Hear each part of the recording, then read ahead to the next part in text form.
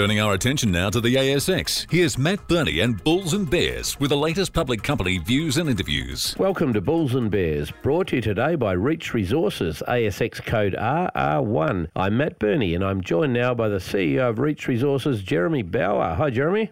G'day, Matt. Okay, so Reach Resources has its Skyline Rare Earths project up near Hastings Rare Earths Play in the Gascoyne of WA, and it also has its White Castles Manganese project up in that direction that's very close to a big bit of land picked up by FMG. Perhaps more importantly right now, Reach's Morrissey Hill project in the Gascoyne, just west of Delta Lithium's revered lithium discovery, has been making headlines recently with multiple outcropping pegmatites and high-grade rock chips across significant strike distances. All right, Jeremy, Morrissey Hill has now felt the drill bit for the first time. We'll get into a discussion on the numbers in a minute. Just tell me, what were some of the numbers? Thanks, Matt. We've got some encouraging results. So we've got an initial hit of 44 metres at 0.05 lithium oxide, another one at 63 metres at 0.06 lithium oxide, as well as another one 18 metres, 0.14% lithium oxide, including 2 metres at 0.32% lithium oxide. How far down hole were they?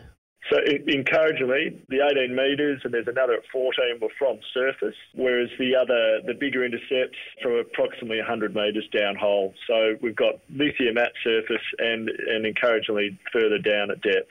All right, so how do you read those results? Obviously lower grades than you'd like, but proof of life, I guess, that you're in a fertile lithium system. Is that right? They're lower grades than we'd like, but they're certainly really close to getting the numbers that we want. And encouragingly, we've got not only the lithium there, but the pathfinder elements all contribute to our assessment of this to show that we've found the smoke and we're after the fire.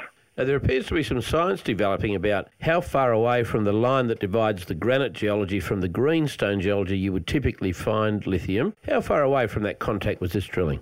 We've encountered some granite downhole, which may give us an indication that we need to interrogate our targets further from that contact. We certainly had some pegmatites hosted in sediment as we moved further east from our initial samples that we saw granite. We've got a number of different pegmatites outcropping within the 0.5 to 1.5 kilometres from that granite contact, which we'll go after. How many pegmatites in total have you got at this project? We've mapped over 50 so far, and that doesn't include the blind pegmatites, of which we've hit a couple of them in this initial drill program. So plenty to go on with. Well, you seem to have some scale and a bit of lithium at surface. You just got to get some grade. Jeremy Bauer, I'll be watching closely from Reach Resources. Thanks for joining me on Bulls and Bears. And remember, we're only here to give you information, not advice, which you should, of course, seek independently. I'm Matt Burney, and this is Bulls and Bears. For more public company interviews, go to the Money page on the 6PR, 2GB, 3AW and 4BC websites and click the Public Companies tab.